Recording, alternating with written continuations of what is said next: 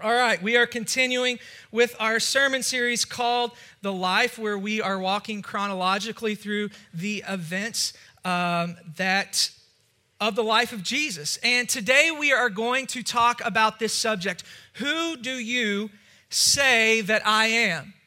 Who do you say that I am? And our text is found in Matthew chapter 16, verses 13 through 16, and it says this: when Jesus came to the region of Caesarea Philippi, he asked his disciples, "Who do people say the Son of Man is?"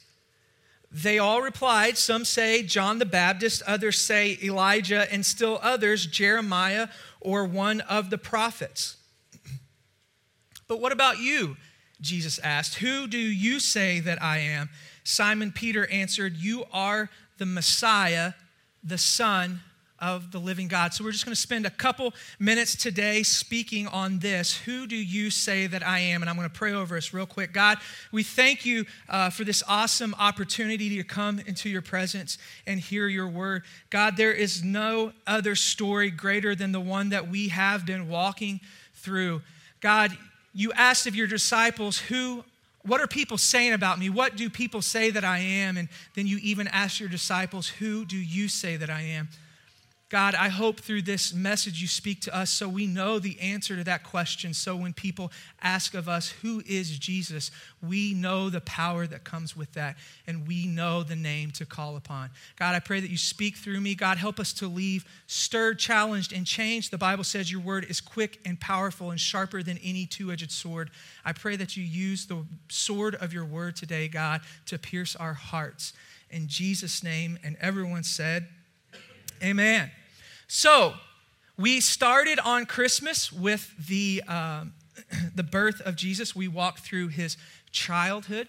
We walked through him being baptized. We walked through him being tempted in the wilderness. We started off with the miracles, Jesus turning water into wine at a wedding. And from there, things escalated really quickly. He started healing people, and he started opening blinded eyes, and he started forgiving people of their sins and telling them to go and sin no more. We talked about the Sermon on the Mount, where Jesus got up and preached a message. He taught us how to pray. He taught us how to be blessed. And then we moved into the parables, the analogies, the metaphors that Jesus used to teach us about the kingdom of God. Last week, we talked about Jesus feeding the 5,000 men, probably roughly between 15 and 20,000 people. So that was last week. And this week, we're talking about this small interaction with his disciples. It's only 4 verses, and it's a very small interaction. And although it's only 4 verses, it spans not only to the rest of the Gospels, but it expands further into the whole Bible when we are talking about who Jesus is. So in between Jesus feeding the 15 to 20,000 people, and here we have a couple things that happen. One of the major things that happened, and a lot of people already know the story, but Jesus walked on the water. And then Peter walked on the water with him. So that happened in between here. And I guess the disciples and the followers of Jesus didn't get the message the first time. So Jesus fed another crowd of 4,000 people with just a little bit of food. And here we are after that happens. He's in a region of Caesarea Philippi, and he asks his disciples a simple question: who do people say that I am? And they replied, some say John the Baptist, others say Elijah, and still others Jeremiah or one of the prophets. I wonder if the same question was asked today, what people would say who Jesus is. Well, we found a video of someone that was interviewing with this specific question, and we want to show it to you right now. Who do you believe the person of Jesus Christ to be? That's a tough question. He's the main guy for Christianity, I guess. He's cool. Jesus Christ. Who is he to you? He's just Jesus, man. I don't know. This is a cool guy, man. He's awesome. A carpenter from 2,000 years ago. A Jew, definitely, and yeah, he was a reformer, but I don't believe him to be the Messiah at all. Who do you believe Jesus Christ to be? Ooh, I don't believe in Jesus Christ. I mean, I believe he existed, but I believe that he might have been like a rock star, like, you know, pretty cool. Like maybe people thought he was super cool, but I don't believe in him as like a religious force. He's a person in history. That's all. It's a comfy story that probably makes people feel secure. Who do I believe Jesus Christ to be? Like, what kind of question is that? Is he anything to you at all, or what's your thoughts? I mean, he's a religious figure. He he obviously had a good message to send. I don't know if he's not my savior, but he was a good guy, for sure. Jesus Christ to be. I think Jesus Christ pretty much is who you believe yourself to be. I think Jesus Christ was a magician. I mean, he studied in the Far East, kind of like David Blaine, but like he had way cooler tricks. He's a dead man who had an enormous impact on the world, right? Said a lot of wise things, and was the man of his time. He's like God that you can talk to, I guess. Like, Oh, yeah, I like that. yeah, God that you can talk to. I mean, when I pray, I just say like God, and I say like thank you, Jesus. But yeah, I think that they're both kind of listening. It's kind of like a conference call. Who do you believe Jesus Christ to be? Jesus Christ. I don't know, the Savior. Guy from history. Who is Jesus Christ? John McCain is Jesus Christ. I believe in the historic personage of Jesus, but I don't really buy into the water into wine. A person, a historical figure. That's it. To me, he's a guy that I guess he started a thing with some people, and I guess it turned into something he didn't intend, and that sucks. But he meant well. I think Jesus Christ is everybody. Everybody? Yeah. I don't know. I think everyone. I think that everyone has a little bit of Jesus in them, or God, or something like that. No, I believe in God, but I don't know who it is. I just think it's someone above us, you know. Jesus Christ is, I mean, obviously a very important historical figure, but for me, that's kind of where it ends. He definitely did not die for my sins. Maybe existed. I don't believe that he's going to save me or any of this sort, but I don't mind that other people believe that. I don't believe in Jesus Christ. I don't believe there is such a person.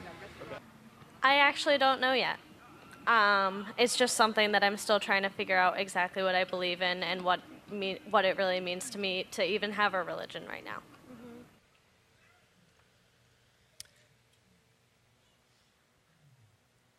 So we heard from some people about what they thought that Jesus was, who Jesus was.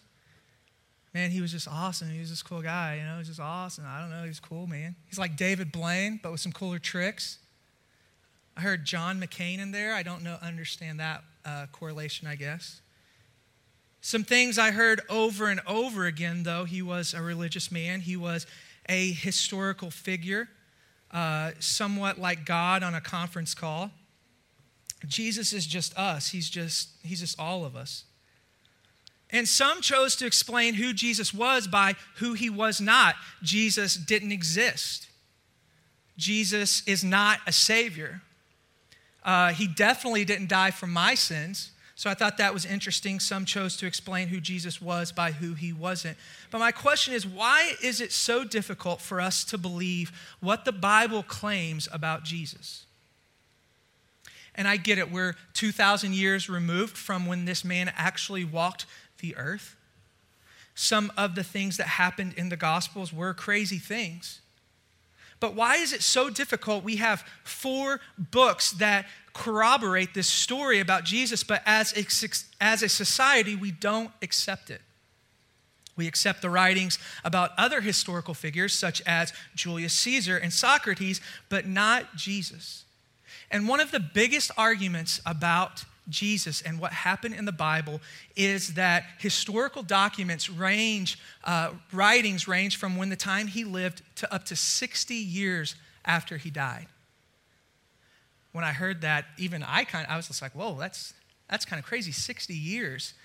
We're reading stuff that happened, but it was written 60 years after Jesus died. That's not a really good That's just not a really good backbone for Christianity, right? Well, let's talk about Julius Caesar. Julius Caesar wrote an autobiography in the 1st century. So he wrote about himself. There was this man that claimed to be Julius Caesar. I don't think any of us argue that Julius Caesar existed or that the things that happened to him did. We all have read the play, I'm sure. So he wrote this autobiography in the 1st century. There is no other writing about Caesar's existence that somebody else wrote about Caesar until the 9th century. Which is to say, there's no other writing about Julius Caesar until 900 years after he lived. So the earliest evidence we actually have is 900 years later, whereas we have contemporary documentation that Jesus existed. I want to read this excerpt from a book that I read this week. It says, many hesitate to see Jesus in the same light as Caesar, since the gospel sources testify that Jesus claimed to be the Son of God and performed unusual signs and wonders to validate his claim.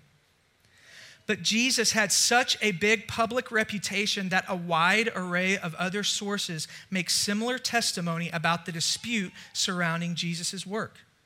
This is beyond dispute and something most don't think about. Even sources tied to Jesus' opponents make this testimony. Jewish sources report that Jewish reaction to Jesus and reveal they believed his miracles were sourced in malevolent power. We see the same thing reported in the Gospels, Matthew 12, Mark 3, Luke 11. In Justin Martyr's 2nd century debate with Trypho argues Jesus was a magician. Similar charges appeared in the Talmud where he is called a sorcerer. This is significant because it demonstrates no one was arguing that the accounts of Jesus' actions were fabricated and mythical. An argument so popular today isn't even made by ancients in their public discussions of Jesus. What is this saying? It's saying that we have historical documents of people that lived at the same time as Jesus who didn't even argue that he did crazy things. And they were his opponents. But all of a sudden, here we are 2,000 years later. We don't believe those words. But when asked the question, who is Jesus? At least we have an excuse to be skeptical. We are 2,000 years later. We didn't see it happen. Jesus asked this question on earth of people that witnessed it, and they still got the answer wrong. Some said that he was John the Baptist. Others said that he was Elijah. Others said he was Jeremiah or one of the prophets. What's ironic about this is back in those times, it was the religious people who were saying he's not the Messiah. It was the council members. It was the people who had memorized scripture from the Old Testament that are standing up and saying this guy is not the Messiah. Whereas today, it's the religious people that are saying Jesus is the Messiah. And it's the unbelievers that are saying, no, he's not. Back then, it was the religious people saying, no, he's not the Messiah. And it was the ones that didn't know very much that were saying, yes, he is. Someone thought he was John the Baptist, but let's look at what John the Baptist said about Jesus. John the Baptist was a preacher. We talked about him. He was the precursor to Jesus. But he was not a political man. I can very strongly say that. This was a man who lived in the wilderness. He ate grasshoppers. He wore like this camel, we talked about, he's a weird dude. He was just a weird dude. He was the one getting up in people's faces and yelling at them to repent. But when John the Baptist talked about Jesus, he said, there's somebody coming after me who's so powerful and so awesome, I'm not even worthy to unbuckle his shoe. And when he saw Jesus walking from afar off, he said, behold the Lamb of God. He's going to take away the sin of the world. To put this in our context, who is Jesus? What would we say about Jesus? I know that's a difficult thing when we want to talk to other people about Jesus because maybe we don't know all of the answers. Maybe we don't have every answer to every question, which I don't know when that became the prerequisite to witness to somebody. If you're sitting with your first grader and you are doing simple addition, I'm guessing they learned that somewhere around there. And I don't know, I don't have kids. But Let's say you're sitting with your child and learning 2 + 2 = 4, and you're teaching them math. Somebody's not going to come up to you and say, oh, you think you know math, do you? Here's a calculus problem. Figure it out. You say you know math. So when did the requirement to teach somebody or ask somebody if they want to come to church to say, hey, you have to know everything there is to know about Jesus and religion? We talked about this in our small group, and I want to tell you about the story that happens in the Gospels. So there was this blind man that Jesus healed, and the Pharisees are trying to catch Jesus. They're looking for a reason to throw him in jail or to kill him. So the Pharisees go up to his parents and say, we're looking for this guy. We want to know who Jesus is. And the parents say, he's a grown man. Just go ask him yourself. So they go up to this man who was blind, but he was healed. And they ask him, hey, you know this guy's a sinner, right? Tell us that he's a sinner. Tell us that he's a sinner. And his response is so awesome. He said, hey, whether he's a sinner or not, I honestly don't even know the answer to that question. But I'll tell you what I do know. I was blind, but now I see. That's my interaction with Jesus. And sometimes it doesn't have to be a theological debate. You don't have to go to scripture after scripture after scripture. When somebody asks you who this is, like, honestly, there's a lot of things I don't know about him, but I walked into the bridge with a lot of things going on, and I walked out feeling a whole new person. I walked in needing a savior. I was addicted to things. I walked in needing a deliverer, and then all of a sudden I walked out and things were different. I walked in old, and then all of a sudden I felt new. I walked in with things that I felt were just weighing me down, and all of a sudden I walked out and it just wasn't that way anymore. I'm telling you, you're going to win more people over by what God has done for you than looking it up in Scripture and showing them something that was written down. The Bible tells us that we are overcomers not only by the blood of the Lamb, but by the words of our testimony. So Jesus asked this question, what are people saying about me? Who do men say that I am? All of the disciples answered, and they were wrong. Then he turns and says, but what about you? Who do you say that I am? I think this is important to note that Jesus asked his disciples who they think he is. Because no matter what they answered about what other people thought or what they think that he is, it doesn't change who Jesus is. But he's asking because he's saying, hey, it matters what you believe about this. So who do you say that I am? Because here's the deal, disciples. I'm about to go away.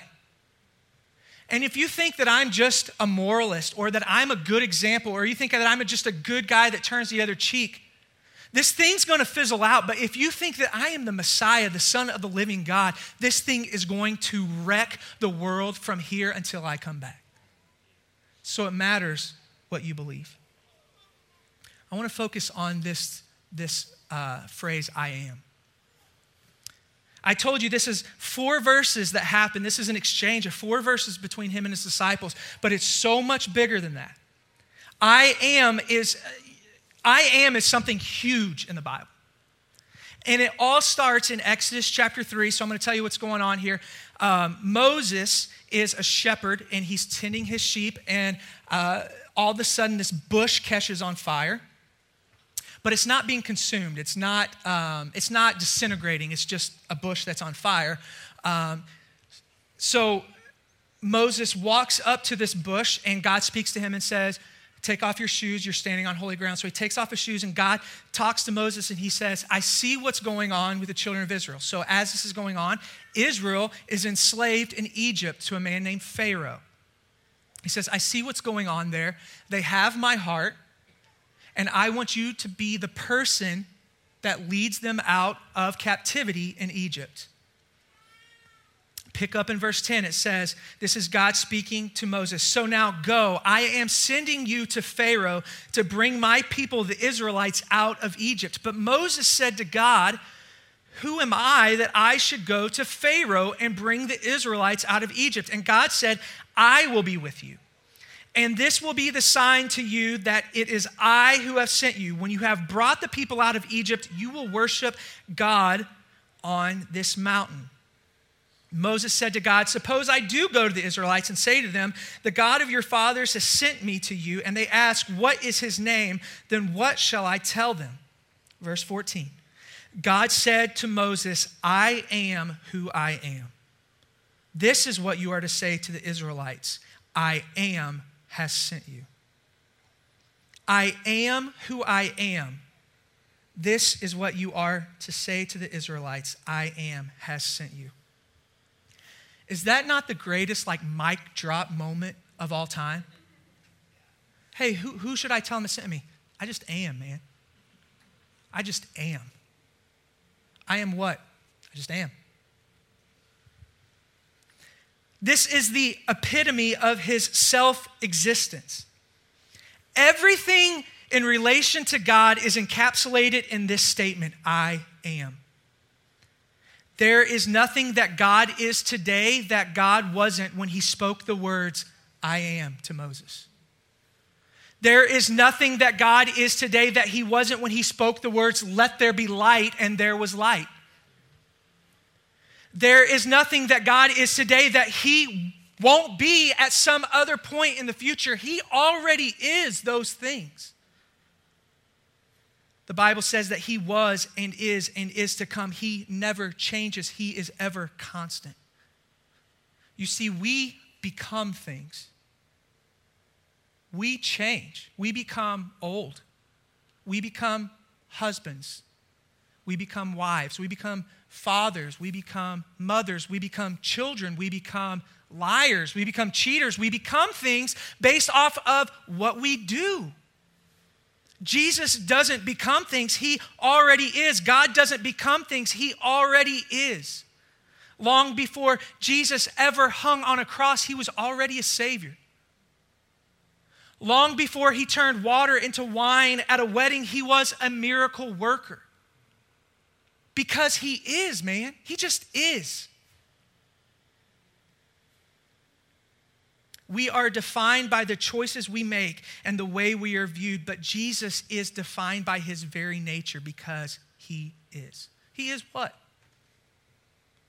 It's a great question. What do you need? What do you need? Do you need a Savior? I am. Do you need a healer? I'm that too. Do you need a comforter? Do you need peace? Do you need a friend? I hope so, because that's who I am. That is my nature. And how awful is it that we reduce the great I am to some moralistic role model, a historical figure, a good example, a good friend. We have sayings like, what would Jesus do? You know who that saying was probably made up by? It was probably made up by somebody that didn't even believe in Jesus, directed towards a Christian, say, hey, what would Jesus do in this situation? And what they mean by that is Jesus would probably prefer his brother. Or Jesus would turn the other cheek. Or Jesus would be a good friend in that situation. Or Jesus would forgive. And yes, he would do all of those things. But what would Jesus do? Let me tell you what Jesus would do. Jesus would walk up to a lame man and say, rise, get up, take your bed and walk. He would walk up to a blind man, spit in the ground, pick up the mud, which is gross, and pour it and smear it all over his eyes and wipe it away, and he would all of a sudden be able to see. That's what Jesus would do. He would walk into a town called Bethany, and he would tell a man who had been laying in the grave for 4 days to get up and live. That's what Jesus would do. He would come to this earth, take on the form of a servant, be made in the likeness of men. He would go, he would be bruised and beaten, be stabbed with a spear, get thirsty and take vinegar to drink, be mocked and die for your sins. That's what Jesus would do. And even in this sermon series, there's only so many ways that we can say, hey, Jesus did a miracle. There's only so many ways that we can say he healed somebody or he fed a lot of people with not a lot of food. So we look for these little practical applications that we give to you every week, like, hey, be accountable.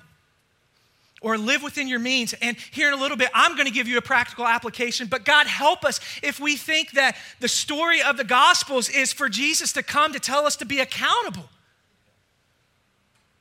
God, help us if we think that the moral of the story here is to live within our means. No, what we want you to understand that there was a man that walked this earth that did supernatural and powerful things. I was listening to a podcast this week, and I actually texted Dustin, and I was like, this is what this guy just said, and I'm using it. But he said, we have tried to make Jesus so not powerful and so easy to get in a relationship with and so not terrifying that we've kicked all the teeth out of the Lion of Judah. I'm here to tell you, and people that that were in our small group know this from last time, man, God is big and he is powerful and he does what he wants. We should fear that. We should fear somebody that has power to just strike judgment at any time. We should fear someone that has the power to annihilate us if he wanted to. But the fear of the Lord is the beginning of knowledge. That we need to have a healthy understanding that he is big and he is powerful. We used to sing a song that he is not just a man, but he's God. He's the Lion of Judah. He is powerful and he does amazing things.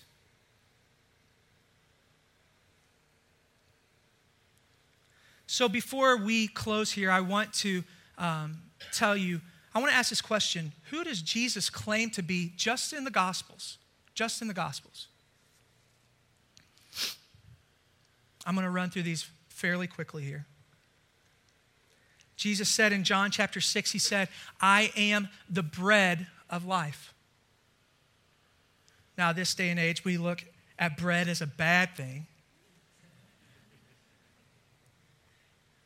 I am the carbs of life. We look at bread as a bad thing because it takes a long time to get out of our system. It's hard to work off. So Jesus is saying, I'm the sustainability here. I'm the one that sustains you. I'm the one that it takes a long time to get out of your system. I am the light of the world.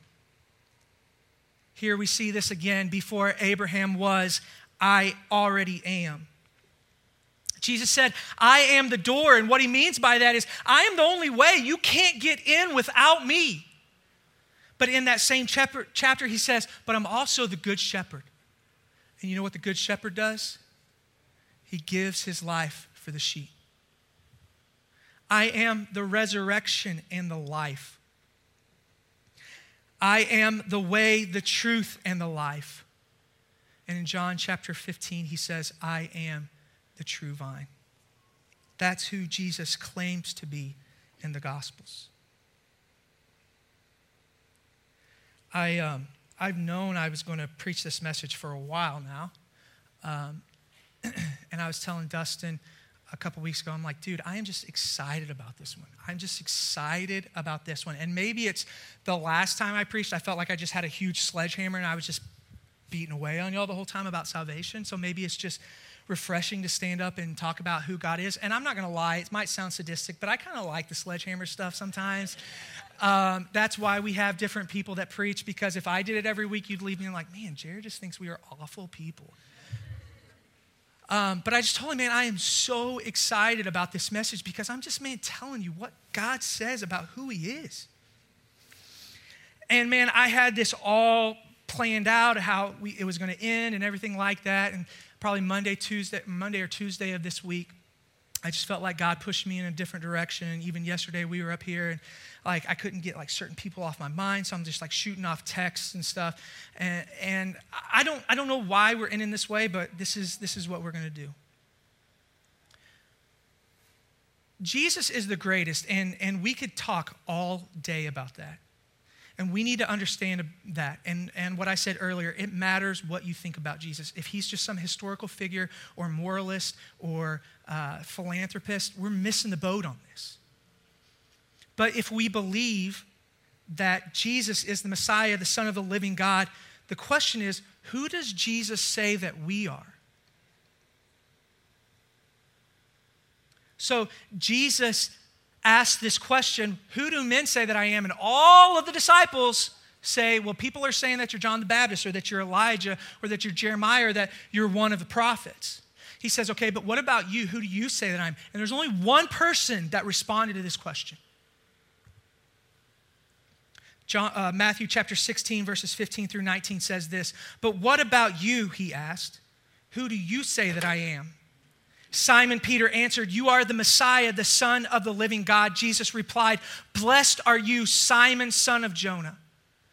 For this was not revealed to you by flesh and blood, but by my Father who is in heaven. And I tell you that you are Peter. You are Petra. You are a rock. And on you I will build my church, and the gates of hell will not overcome it. I will give you the keys of the kingdom of heaven. Whatever you bind on earth will be bound in heaven, and whatever you loose on earth will be loosed in heaven. Let me tell you about Peter for 1 second. Peter is like my spirit animal. I see probably a lot of myself in Peter. Peter was a hothead. If there was a person with anger issues among the 12, it was probably Peter. There wasn't an introverted bone in Peter's body. He's the one that in your conference calls or in your conference room, he's the one everyone else is trying to talk, and he's just butting in whenever he can, putting in his 2 cents. He's the guy that you turn to your neighbor with the nonverbals and just be like, man, I wish this dude would just shut up.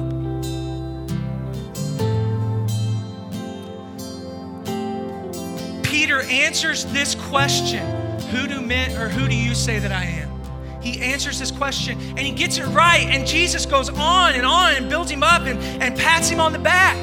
And just a couple verses later, Jesus is going to say, Peter, you're going to deny me before this is all said and done. He said, I would never do that. And he says, get thee behind me, Satan. So he went from getting patted on the back to being called Satan just a couple verses later. In a couple chapters, Peter's going to get so angry that he takes out his sword and cuts off a man's ear. Peter, when Jesus needs him the most and is about to be crucified, Peter is going to be standing around a fire with people, and they're going to say, weren't you with that guy? I don't know what you're talking about, not me. No, I recognize you. You were with him, weren't you? I don't know what you're talking about. Yeah, even the way that you talk, I can tell that you were with him. You're lying to us. And he began to curse them out and deny that he was ever with Jesus. Not once, not twice, but 3 times he denied Jesus. And you know what Jesus says about Peter? You're a rock, man. I'm going to build this whole thing on you. And I'm giving you the keys to the kingdom, and not even hell is going to be able to do anything about it. And whatever you allow down here, I'm going to allow it in heaven. And whatever you bind down here, I'm going to bind it in heaven. And Peter in Acts chapter 2 is going to preach the first and best message that has ever been preached. Some hot-headed guy with anger issues who won't shut up, who's going to deny Christ, that cuts off a man's ear, he's going to build everything on Peter. Let's all stand.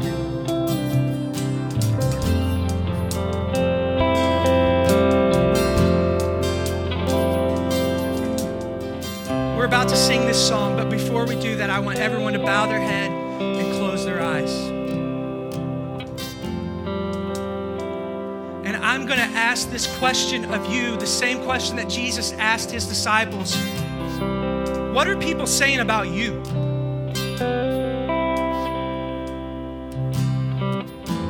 Who do people say that you are? You know that Jared guy, I don't know if you've ever played sports with him, but that dude loses his cool so quickly on the ball court. And God help you if you ever ride with that man and somebody cuts him off, because it's just not going to be pretty. And you know, I was hanging out with Jared one time, and all he did was talk negatively about this person. And I was hanging out with him another time, and he straight up lied to my face. And you know what? There's a lot of other things that I've done that I would be totally embarrassed to say through this microphone. What are people saying about you? Oh, that person's a failure, man. They can't get anything right. I mean, look at their marriage. It's in shambles. Have you seen the decisions that person's made? That family can't even make ends meet from month to month. How unsuccessful is that person?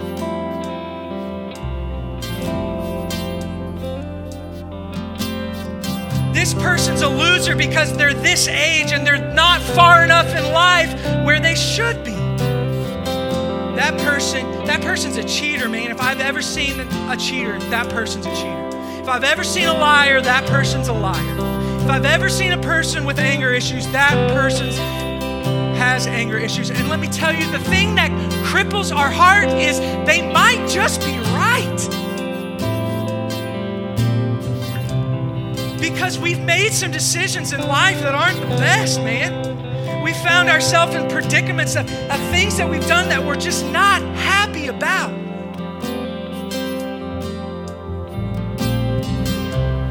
But if we believe that Jesus is the Messiah, and if we believe that He is the Son of the living God, let me encourage you with what Jesus has to say about you.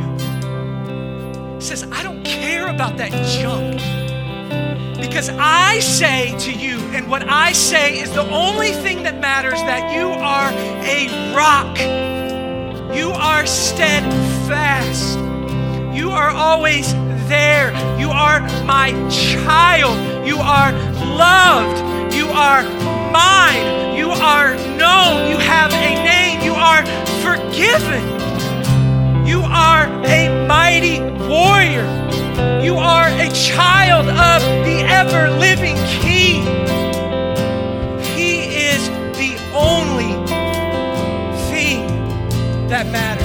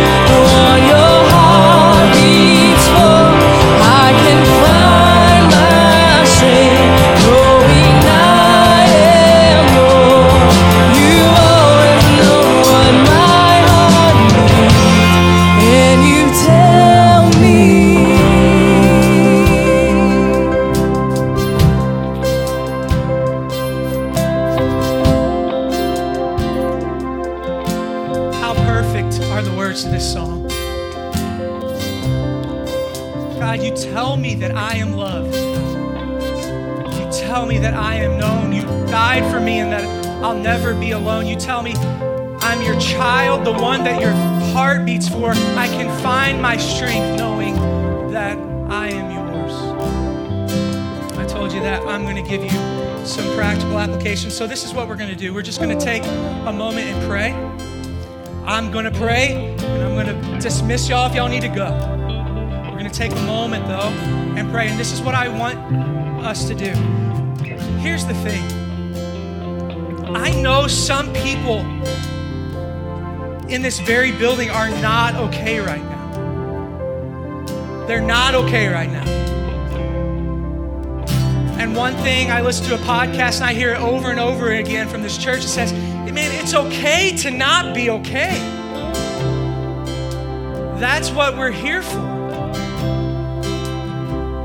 So we're going to do two things after we pray. Number one, if you're bold enough to say, you know what, I'm one of those people, I just need encouragement, then we're going to have some leaders here at the front. It's not going to be weird. They're not going to say anything weird. They're just going to hug you and say, you know what? God says that you are a child of His. God says that you are loved, man. I want you to know that He died for you. And we're just going to encourage you a little bit with what God has already said about us. That's the first thing. If you're bold enough to walk down here, there will be a leader down here that will pray for you and just speak some encouragement, maybe something that you need to hear into your life. Man, you are a mighty warrior in Christ.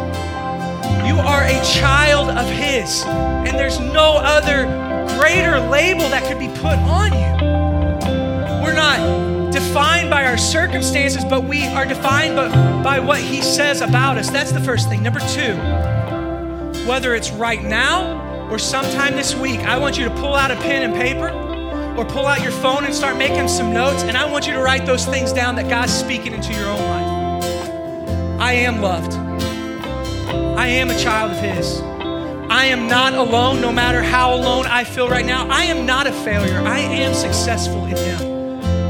I am a rock, and Jesus is building things on me, and not even hell is going to be able to overcome it. So if you're not in a circumstance right now, when you do get in one, you can pull out your phone or you can pull out that piece of paper and say, man, God is awesome, and I am things in Him. So if you're bold enough, I'm asking you to come down after we pray. If not, maybe just sit down and write some things out, or pray at your seat, or leave. The choices are endless, really. I'm going to pray for us right now. God, we thank you for your word. There is no greater revelation than knowing exactly who you are. God, that you are not just a prophet or a moralist or a philanthropist or some kind of altruistic person that lived in history. But God, that you are the King of Kings and the Lord of Lords. You are the Messiah, God. You are the one that when everything else seems hopeless, we speak your name and circumstances automatically change. God, you are the only one that we can walk into this place and feel burdens. But God, when we leave this place, we feel light. We take on your burden, your yoke, which is light and easy. God, help us to not forget who we have in our corner. God, that you are for us. You are fighting our battles for us. God, and if there are people in this place who feel unsuccessful or feel like they are a failure or feel like they're not good enough or that they're not far enough along or that they are unsuccessful because of their job or their marriage or their divorce or decisions that they've made, God, that you put your arm around them and say, no, you are not labeled by the world, you are labeled by me, and I say that you are good enough. I say that you are my child. God, for those of us who have to leave, we pray that you bring us back safe and sound next week. God, we just want to enjoy your presence for a little bit. In Jesus' name, and everyone said,